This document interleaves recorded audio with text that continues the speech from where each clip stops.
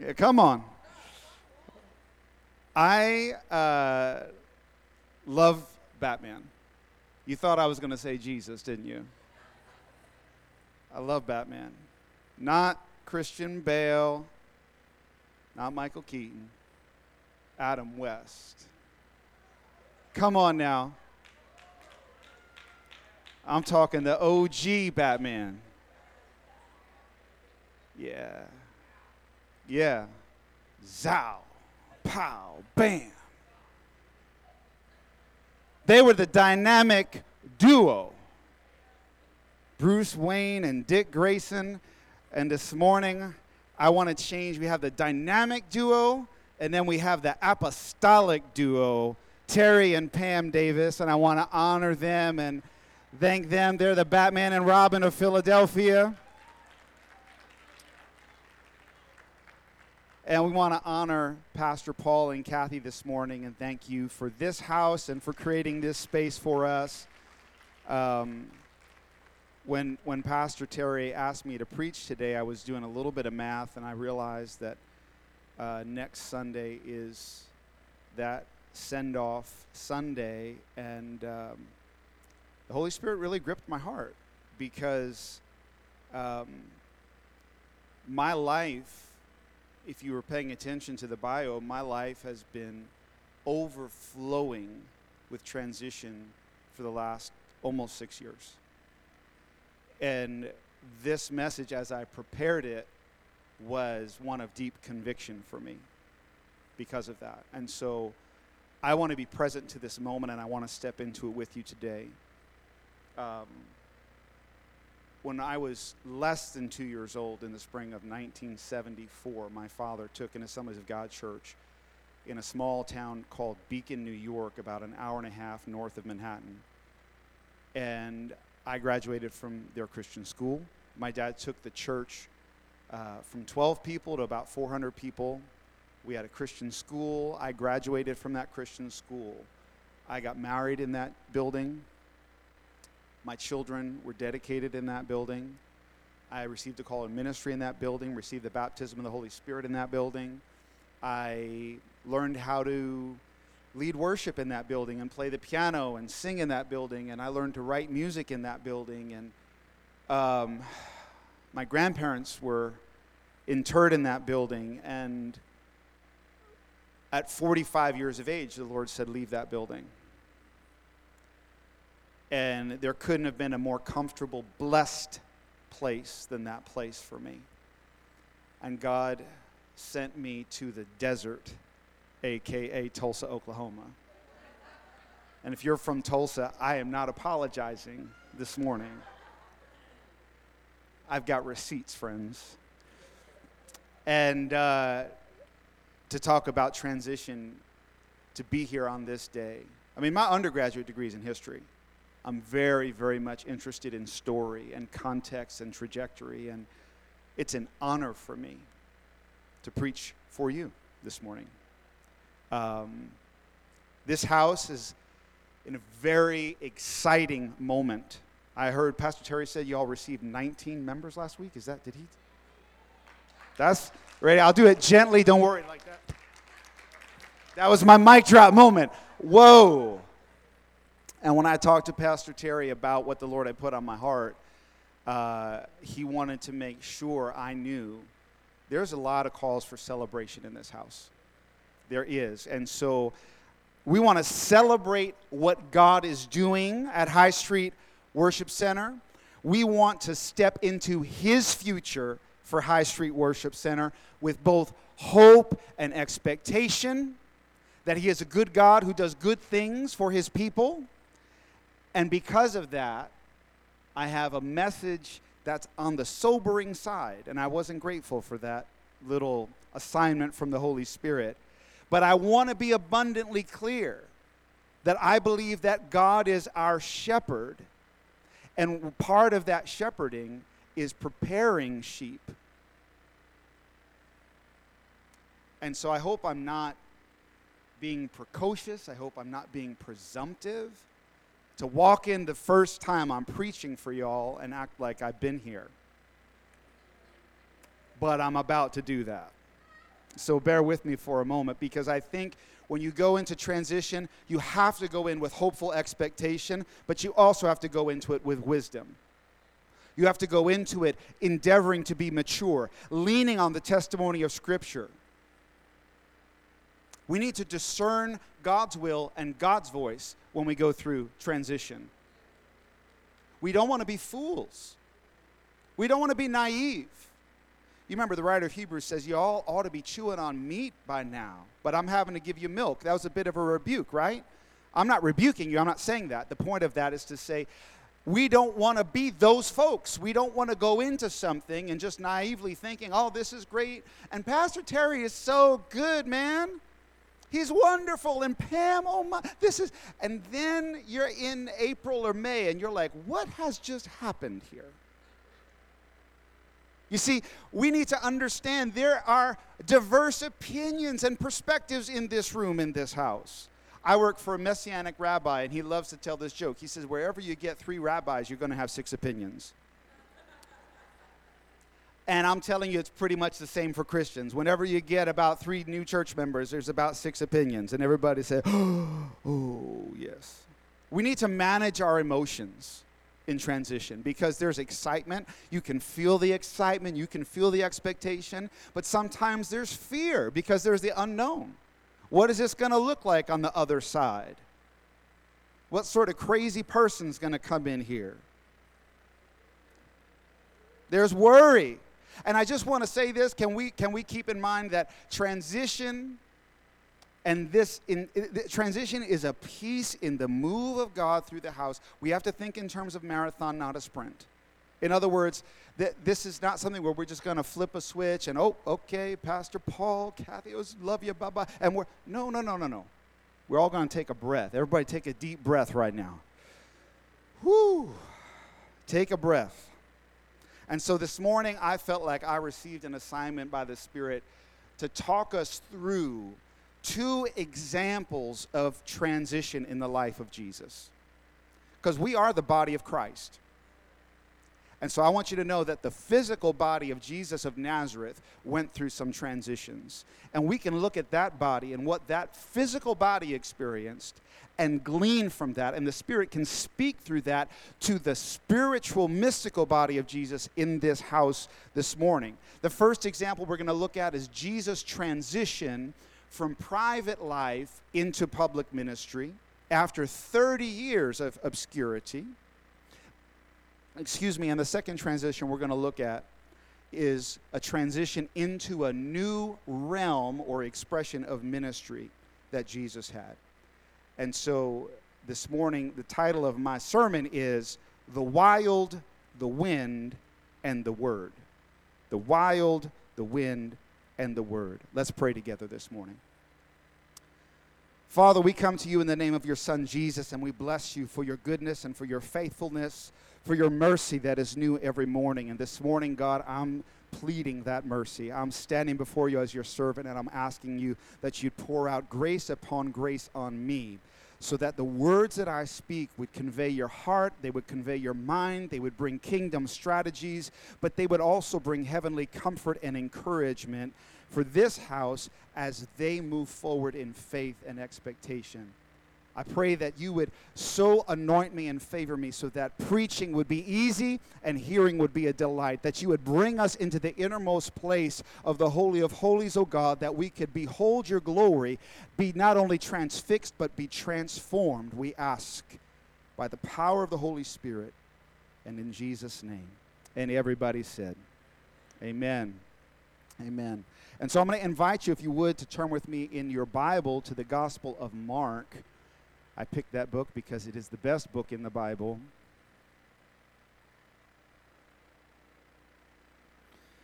And Mark chapter 1. Mark chapter 1, we're going to begin reading at verse 9. In those days, Jesus came from Nazareth in Galilee and was baptized by John in the Jordan.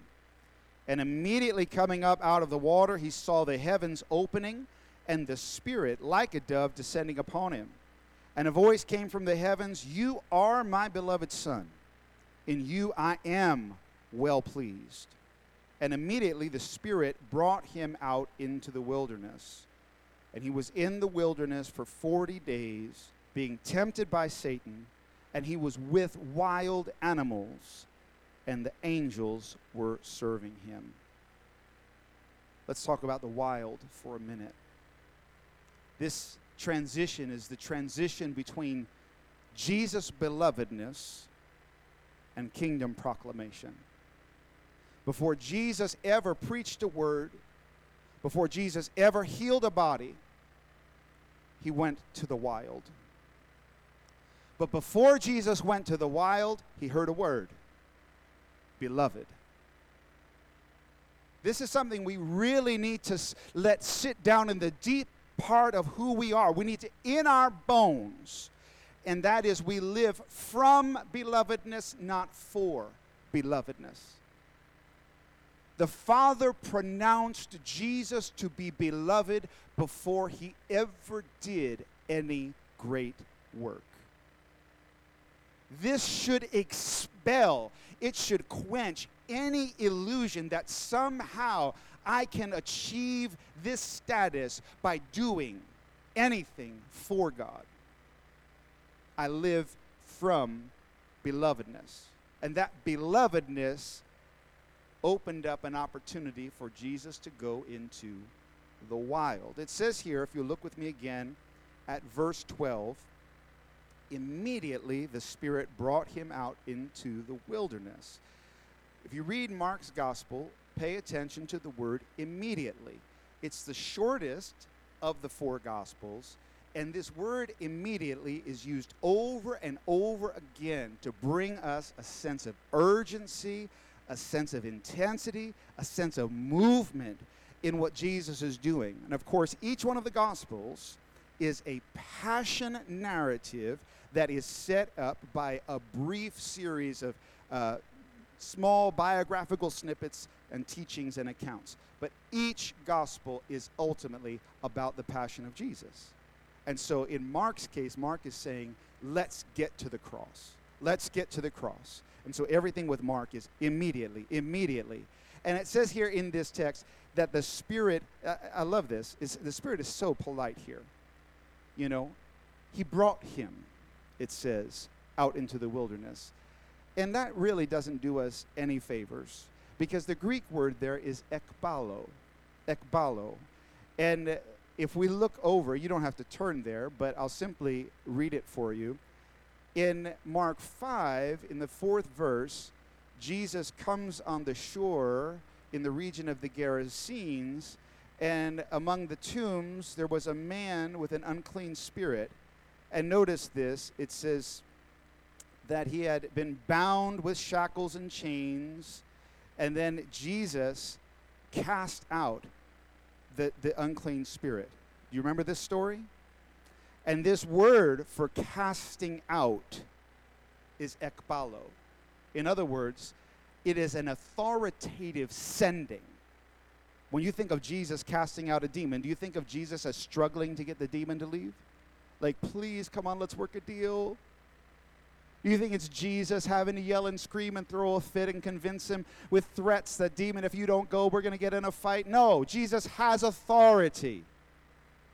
And Jesus says, go, and the demon says, please have mercy. Let us go into the pigs. You remember the story. Why? Jesus, when he ekbalo, when he casts out, it's immediate because of the authority that he has. In this case of Mark 1, the Spirit ekbalo Jesus. The Spirit in Jesus, the Spirit that descended as a dove upon him, got inside of him and moved him into the wild. And the problem that I have with this, maybe not you, that the wild is not a fun place. Come on, I don't know about you, but I've asked God for the Spirit, but not for this reason. God sends your Spirit. This story makes me think twice about asking God to send his Spirit. I don't know that I want a Spirit that brings me to a place of hunger. I don't know that I want him to bring me to a place where it's not easy. I don't know. Listen, Jesus was by himself in the wild. This is a place of hunger and loneliness.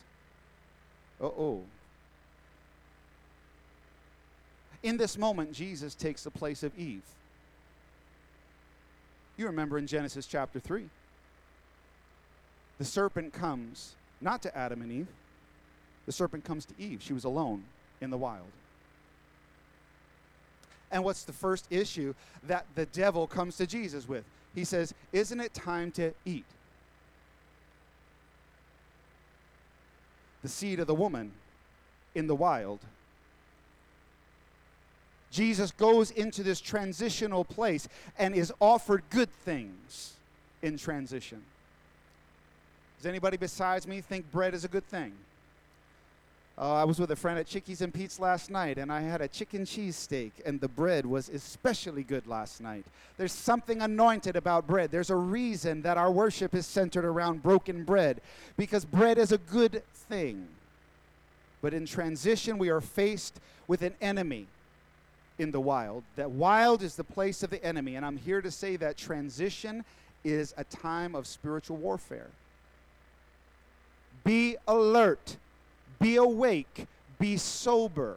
Transitions are times when the enemy wants to come in and wound people and hurt people and divide people. When you take the defense courses and safety courses and things like that, they'll tell you the most vulnerable time in a high-risk situation is when a client is transitioning from a vehicle to a building or so on and so forth. When a community is transitioning, especially in leadership, with a shepherding situation. This is why we want to thank God, not just for Pastor Terry, but because Pastor Paul discerned the need for Pastor Terry, so that shepherding is in place, because when the sheep are moving from place to place is when they're vulnerable. And we're going to go a little bit deeper right here and keep moving, but here's the thing to remember. In spiritual warfare, the enemy is not going to come and offer you evil things. He's going to offer you good things. The enemy comes in and offers you bread, not poison. Times of transition are times where we go into the wild and we face an enemy who wants to talk to you about unity, wants to talk to you about growth, wants to talk to you about learning and maturity, wants to talk to you, how about this one, about miracles. The enemy will tempt us with the presence of God. What? Yes. There are times where we will covet the experience of God's presence rather than be satisfied with God himself.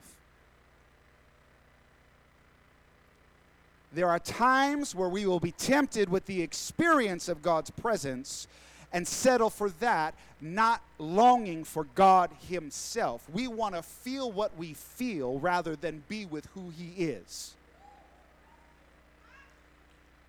When I tell you the enemy comes in with the good, there's nobody in this house that wants the feeling more than me. I love the feeling of God's presence, and we were created to experience him.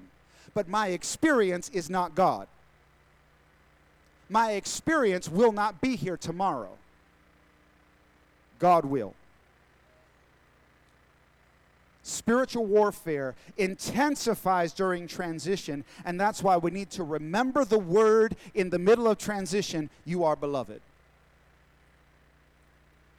And I'm going to bring it one step forward. Because of your baptism, you are not just beloved, you are in the beloved. Ephesians chapter 1, verse 5, the Apostle Paul is writing to the church in Ephesus, and he says this about God. He predestined us to adoption as sons and daughters through Jesus Christ to himself, according to the good pleasure of his will. Why did he do this?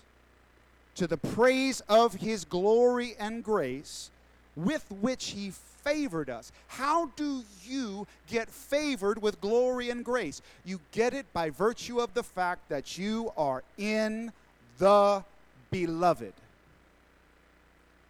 We cannot overemphasize our incorporation into Jesus.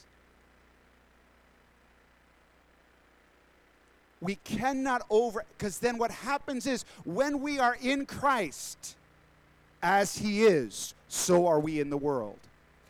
When we are in Christ, what is true of him is true of us. Paul says in another section in Galatians 3, he says, don't you know that your life is hidden with Christ in God? So when we are in transition and we are in the wild and the enemy is offering us all of the good things instead of the God things, when he's offering us the good, we have to remind ourselves we are beloved. Bear with me, I'm going to stretch you for a moment here. We don't need miracles. We don't need teaching. We don't need power. We need Jesus. Those things will follow because every good and perfect gift comes from the Father of lights, with whom there is no shadow of turning. I don't need the gifts. I need God. I don't need the manifestations. I don't need the miracles. I don't need the wonders. I need God. And God knows what I need better than I know what I need. I'm so busy telling God he ought to do this and he ought to do that. His unanswered prayers are answered prayers. He knows what we have need of before we ask. Belovedness does not exempt us. It empowers us. Our belovedness is not going to give us a ticket away from challenges. Our belovedness is going to empower us to walk through the challenges with victory, to walk through the challenges with the fruit of the Spirit, to walk through the challenges embodying the person of Jesus in the earth. That's what belovedness does. Jesus was beloved, and so when it came time to go to the wild, he just said, let's go. Immediately. There's a 3rd century father in the church named Hippolytus. And the men known as the patristics were mighty preachers. And when you read their writings, I can almost imagine them preaching. Now, I cut my teeth on Bishop Jakes and Rob Parsley and E.V. Hill and all the others. And so I try to imagine Hippolytus preaching this like Jakes because I think he could do it. Listen to what he says about Jesus going into the wild. This is my beloved son. Yes. None other than the one who himself becomes hungry, yet feeds countless numbers. He is my son who himself becomes weary, yet gives rest to the weary. He has no place to lay his head, yet bears up all things in his hand. He suffers, yet heals sufferings. He is beaten, yet confers liberty upon the world. He is pierced in his side, yet repairs the side of Adam. That's what's happening in the wild. Let's talk about the wind. Turn over in Mark, his gospel. We're staying there. Chapter 4 of Mark. We're going to begin reading at verse 35. Y'all with me? You all right? You smiling? Don't worry. It gets better. Mark chapter 4, beginning at verse 35. On that day when evening came, he said to them, let's go over to the other side. After dismissing the crowd, they took him along with them in the boat, just as he was. And other boats were with him. And a fierce gale of wind developed, and the waves were breaking over the boat so much that the boat was already filling with water. And yet Jesus himself was in the stern, asleep on the cushion. And they woke him and said to him, Teacher, do you not care that we are perishing? And he got up and rebuked the wind and said to the sea, Hush, be still. And the wind died down and it became perfectly calm. And he said to them, Why are you afraid? Do you still have no faith? They became very much afraid and said to one another, Who then is this that even the wind and the sea obey him? This is another example of transition in the life of Jesus. This was a transition to the other side. This was a transition into a new manifestation of his power. as when they get to the other side, they immediately face that man that we just talked about, who was possessed of a demon. What's interesting is that in Mark 3, Jesus had talked about the strong man. You might remember the story. It's actually more of a parable where Jesus says, you must first plunder the strong man if you want to take the goods out of the house. Do you remember that? The plundering begins not in Mark 5 when Jesus casts out a demon, but in Mark 4 when Jesus calms the sea. The plundering has begun. You say, well, that's crazy talk. He just calmed the storm. Well, first of all, I don't think we can say he just calmed a storm, right? I mean, that's pretty serious when somebody stands up in a boat and says, hush, be still, and the weather cooperates. But what's very interesting about that is we find it again in verse 39. He got up, he rebuked the wind, and that word there is epitimeo, which is a verbal correction that Jesus used for demons in Luke chapter 9. So in other words, Jesus was cast into the wild, and now Jesus rebukes, like he would rebuke a demon, the weather. What we see here is that when Jesus wants to move you deeper into purpose, you're going to meet resistance. Now let's stop. We're going to pause here for a minute. I'm going to step over here to make my point with physical movement. And I'm going to say this to you. We are here to prophetically be prepared to walk through transition in joy and in hope and in expectation that God has good things for this house. And then what's going to happen is when we run into a moment when fear strikes us in that movement into those good things, we're going to remember this moment.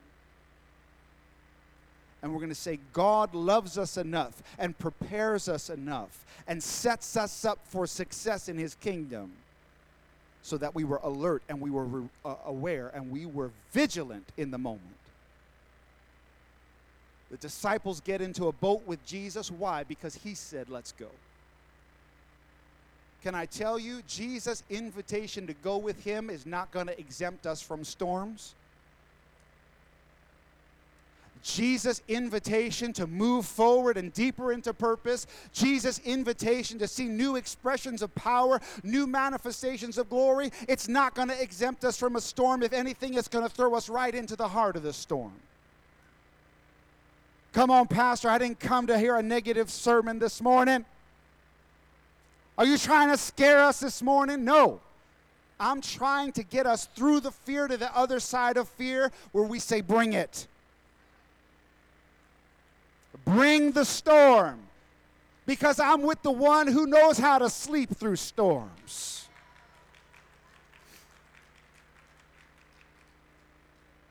What we have to remember is when we meet resistance, the storm, the resistance to our progress is the condition for temptation.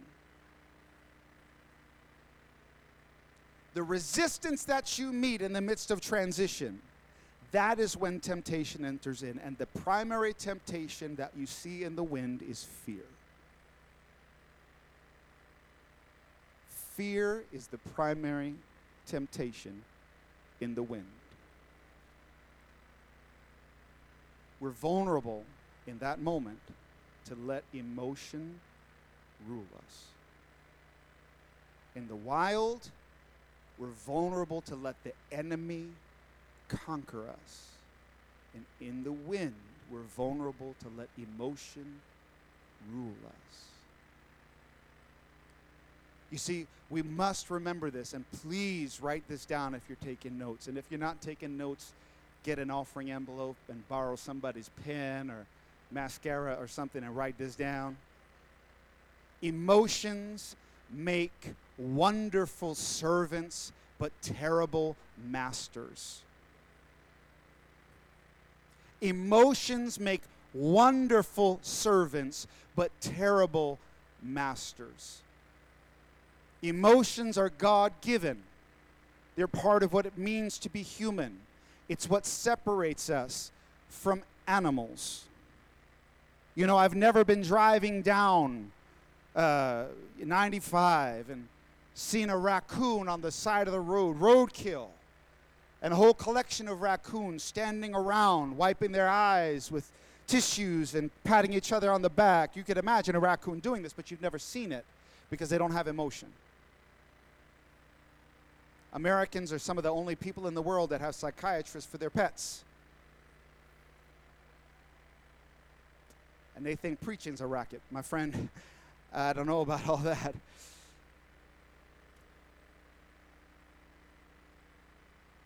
See, what I'm saying is we should not rebuke our emotions. Very careful here. We do not rebuke our emotions as if our emotions are inherently problematic. Our emotions are part of our humanness. What we do is we steward our emotions. What that means is fear is not a sin. What I do with my fear could be a sin. Anger is not a sin. What I do with my anger could be a sin. Pleasure and delight is not a sin, but what I do with feelings of pleasure and delight could be a sin. And there's something in us that wants to do everything we can to avoid all the bad feelings, when Jesus wants to master our bad feelings, not eliminate them. In other words, too much of our Christianity is geared towards escapism, of avoidance. And if maybe I hadn't thought about it, but maybe the point of this whole message is to empower you and free you up from any compulsion to avoid. And to say, we're going to go right through. We're not going around. We're going through. The patristic preachers, and you'll find I lean heavily on the church fathers. Some of them had great names, some of them hard to pronounce. One of them is John Chrysostom, and he's like a rapper, like he's got a name, and his was the golden tongue preacher. I love what he said about this, because if you think about it, if Jesus has the power to calm the storm, why didn't he just calm the storm? Can we stop there for a minute? Have you ever thought that when you're going through a mess? God, if you're real, and God, if you've got power, why don't you just fix this? I'm going to wait for everybody in the room to at least blink at me, so I know that you're not an absolute liar. Have you ever been in a rough spot and been like, God, if you're God and this thing is not all fake, I want to know how come you haven't fixed him yet? How come you haven't fixed her yet? How come you haven't fixed them yet? How you haven't fixed the pastor yet? So what does the golden tongue preacher say? He says this, he says, he gives time for their fear by sleeping. Folk, these brothers are so deep, I can't even tell you. He gives time for their fear. Can I tell you this? That Jesus' silence is not his absence. It's just his sleeping. Jesus never left the boat. If Jesus isn't conscious to your fear, it's because he's giving you space to be conscious to your fear.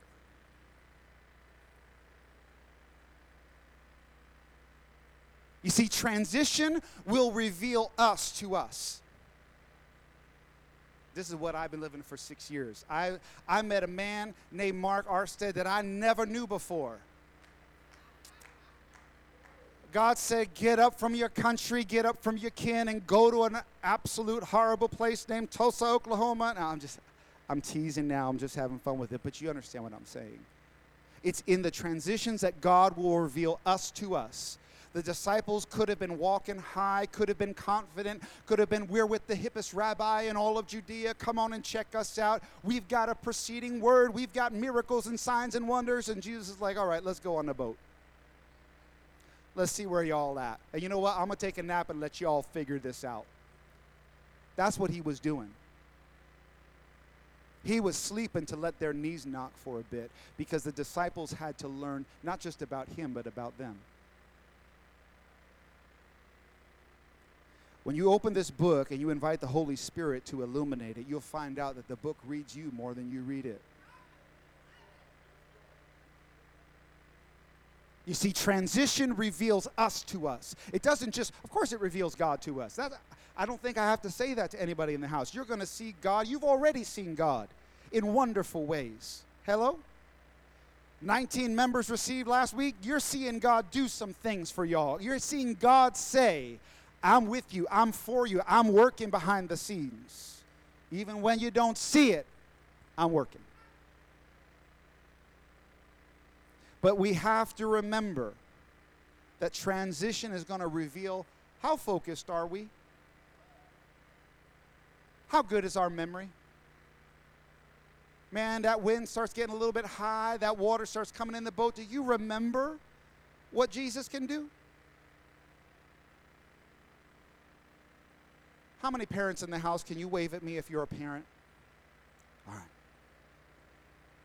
You remember what it was like when your children were trying to walk?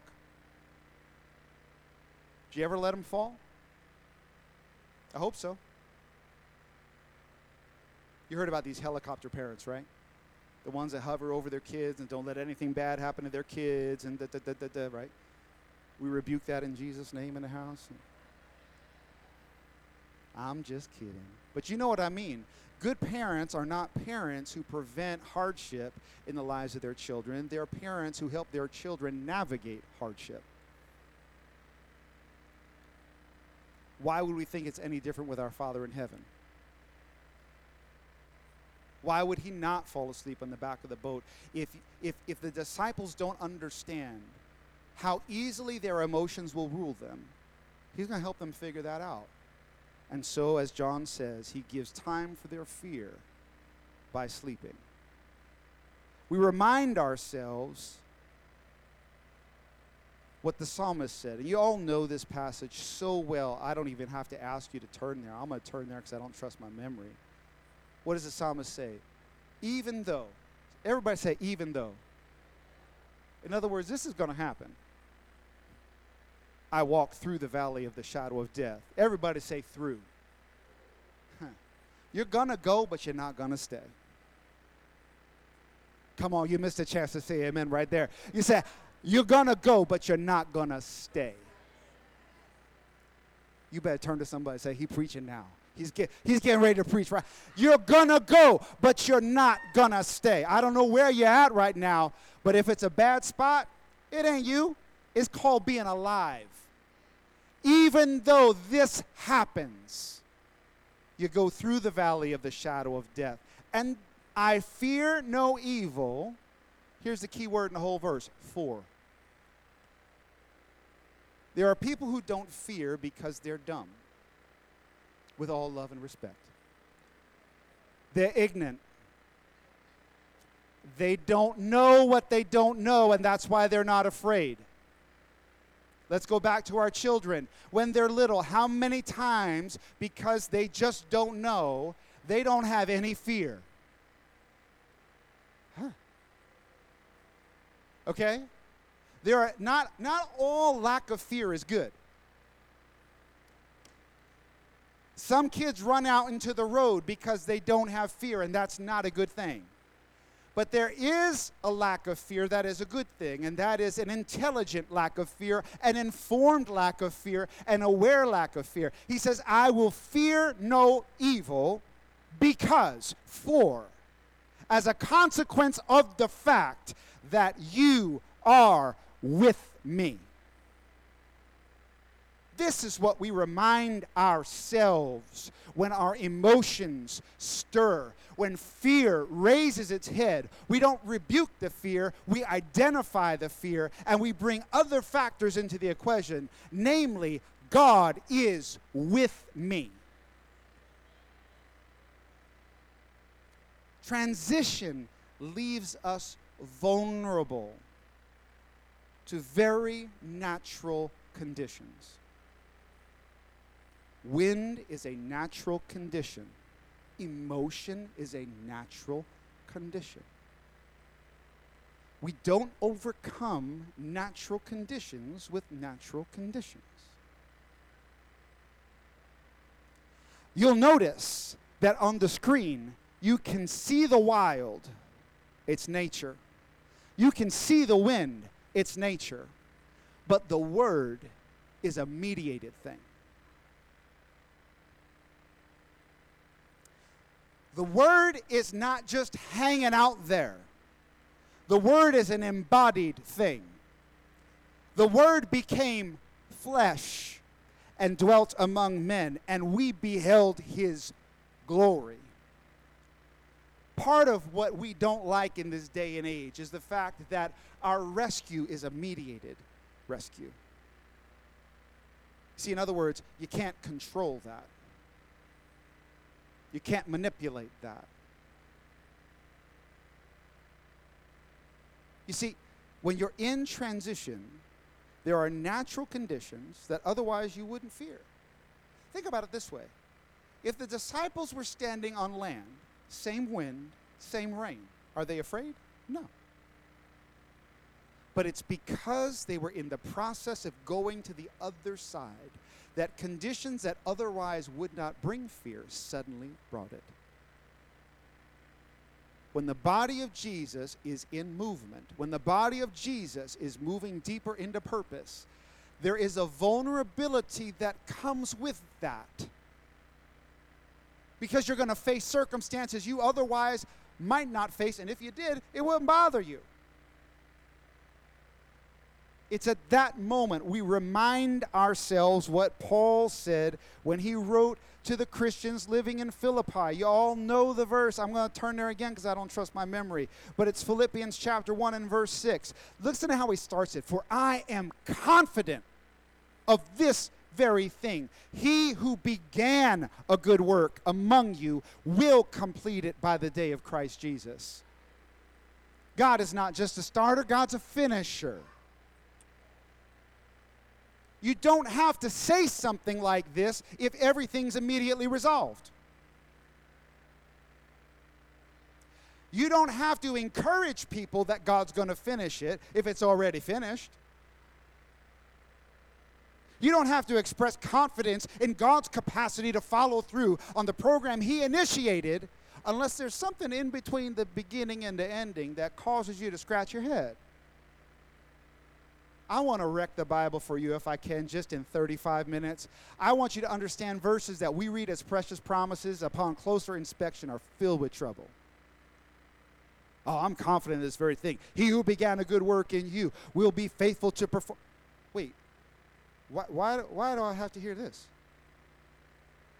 And what's this about wait until the day of Christ Jesus? Can he perform it? What? Huh?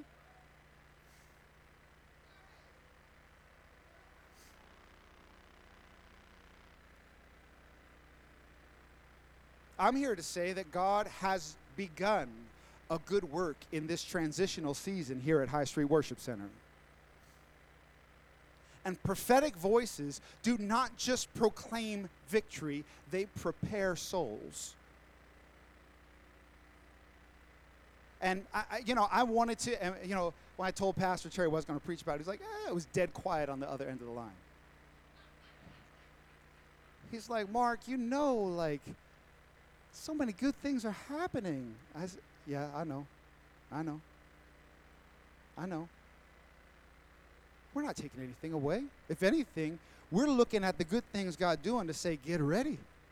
Get ready. There's more where that came from. This is just the beginning of what he started to do. Do we think for a moment that the enemy is going to sit back and go, oh, well, I guess that's great? Listen, the closer you get to your purpose, the greater the resistance to that purpose will be. Pastor Paul and Kathy discerned the leading of the Spirit for them to personally transition. And by the way, if I didn't say it at the front, let me say this right now. This sermon is not a message just for the corporate body. It's a personal message for you. Because if you're not in the midst of transition, let me tell you, if you follow God, if you're faithful to Jesus, you will be in transition. You got to remember, God never asked for a temple. He only asked for a tent.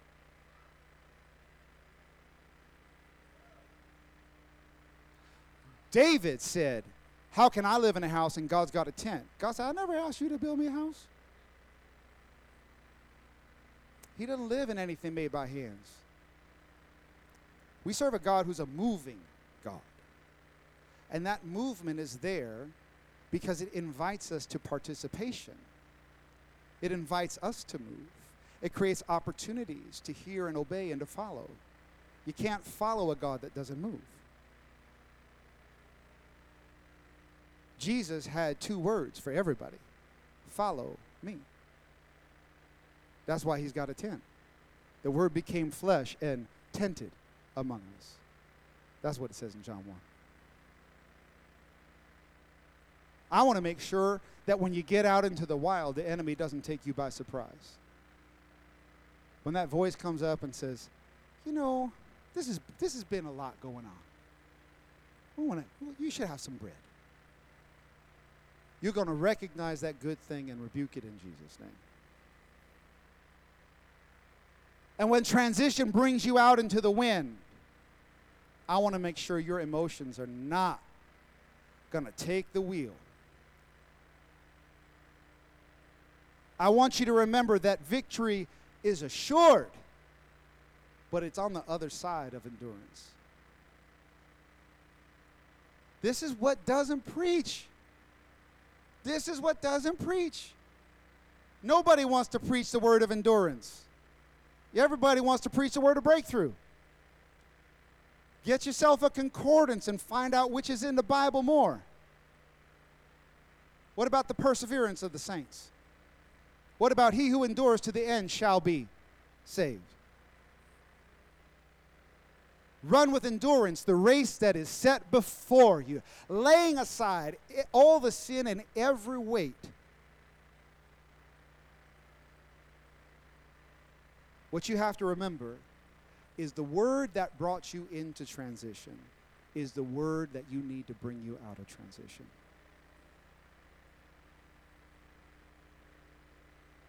The word,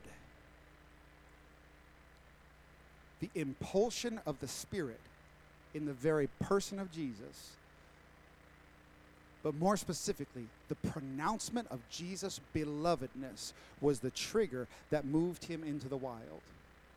But what did Jesus say? Not once, not twice, but 3 times when he was in the wild. He said, "It is written." What will get you out of the wild is the word. The very thing that got you into the wild in the first place. Oh, did you ever think about that? Hebrews chapter 4, verse 12. We all love to quote it.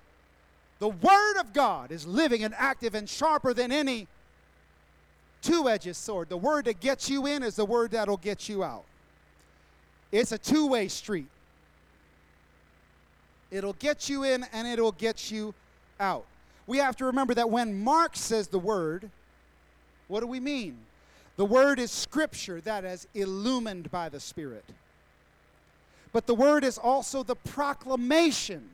What you're experiencing right now, the proclamation empowered by the Spirit. Friends, this has nothing to do with me. This is foolishness. God chooses the foolish things of the world. At the top of the list of the foolish things are the preachers.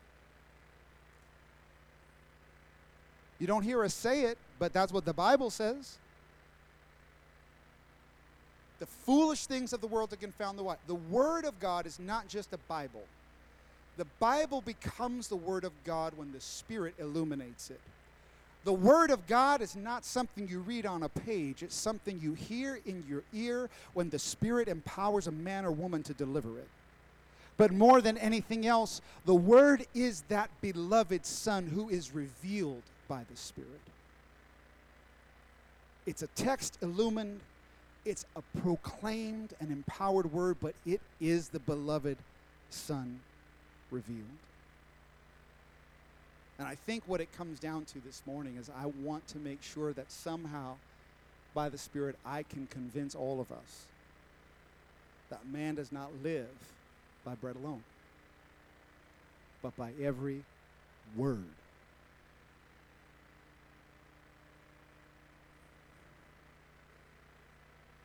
The Word of God.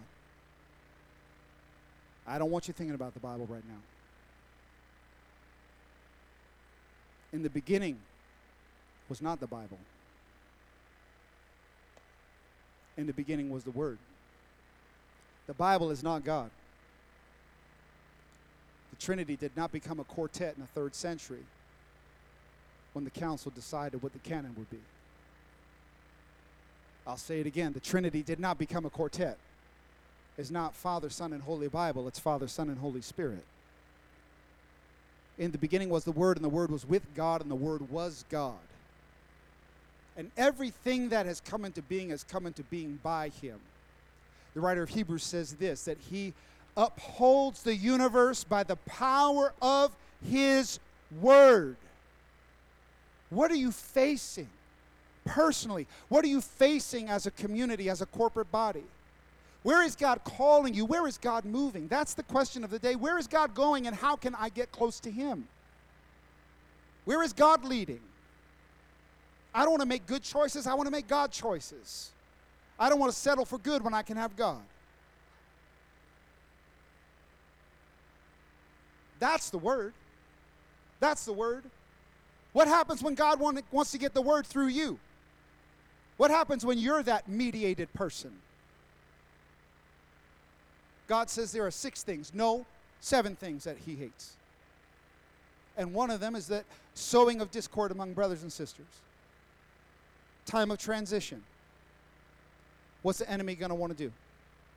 Sow discord. We're in the wild and we know it.